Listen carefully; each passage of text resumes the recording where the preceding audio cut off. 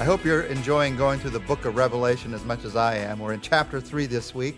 This is day 1. We're going to look at verse 1 in chapter 3 today and focus on how God can change our hearts and lives. We're really walking through 7 secrets to growth and change for our churches and our individual lives as we walk through Revelation chapter 2 and chapter 3, Jesus' messages to these 7 churches. And you remember last week, we began by talking about Ephesus and Jesus' message to keep first things first. And Smyrna, Jesus' message to look up and look ahead. Pergamum, his message that our doubts often grow out of our relationships, so take care with your relationships. And Thyatira, Jesus' message that success can carry way too high a price. And now we get to a church by the name of Sardis. Revelation chapter 3, verse 1 says, "To the angel of the church in Sardis write, These are the words of him who holds the 7 spirits of God and the 7 stars. I know your deeds. You have a reputation of being alive, but you are dead." These are very honest words from Jesus. And these are words about what to do when it seems like things are at a dead end. Maybe in your spiritual growth, you feel like, I just can't get growing. Maybe in a relationship, things feel like they're at a dead end. You feel like things are never going to change. Maybe in a ministry. Here it's in a specific church. Things were dead. What do you do when you reach a dead end? Well, Jesus' message is this. Don't give up. Wake up.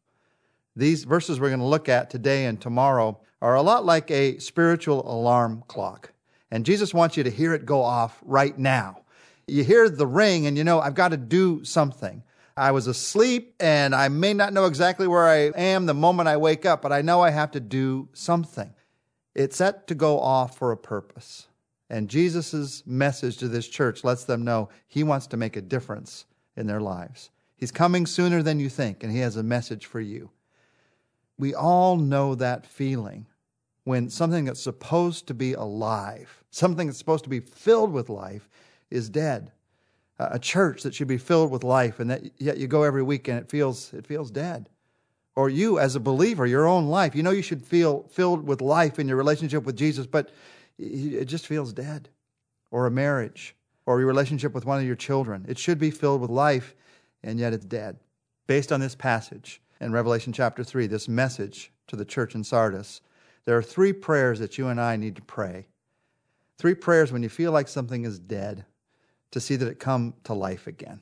The first prayer is this. You pray this simple prayer. Lord, help me to see the gaps. Help me to see the gaps between what you see for my life and what's happening in my life. Jesus introduces himself to the church in Sardis. I hope you're not just going quickly over these introductions of Jesus in each of these messages to the churches as we talk about these, because they really are the core of what he can do to make a difference. In fact, going back to chapter 1, we saw all of these descriptions of Jesus in Revelation chapter 1. And then he goes through in chapter 2 and 3, and he applies those very same descriptions to each church, a different description to each church, showing how who he is meets the basic needs of our lives. Here he reminds them that he is the one who holds the 7-fold Spirit of God. He is the one who holds the 7 stars. Now, you remember from chapter 1 that the 7-fold Spirit of God, the 7 spirits of God, is not that God has 7 spirits. It's an idea of perfection. It's a sign of the perfection of God. And Jesus Christ is saying God's Spirit wants to come into your life, and he comes into your life through a relationship with me. Do you see the gap between who you are and what it would mean to live in a life of a relationship with God on a daily basis? And then Jesus says, I also hold the 7 stars in my hand. Remember, those are God's messengers. Some people think they refer to angels. Other people think that they refer here more specifically to pastors.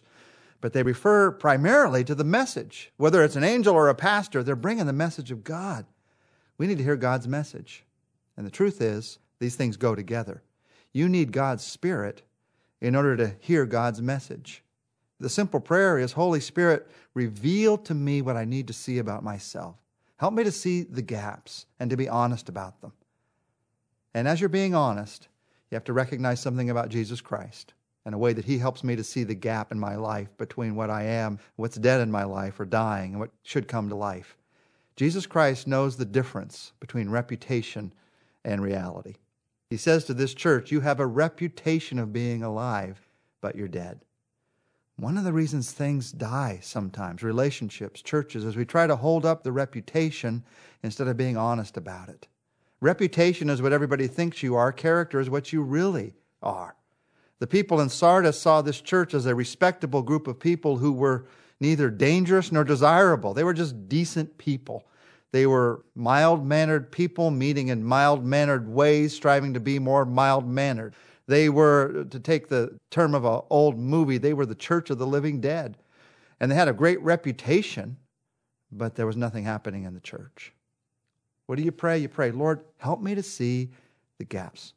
Specifically, I'm talking about these kind of gaps. Lord, help me to see the gaps between what I say and what I do.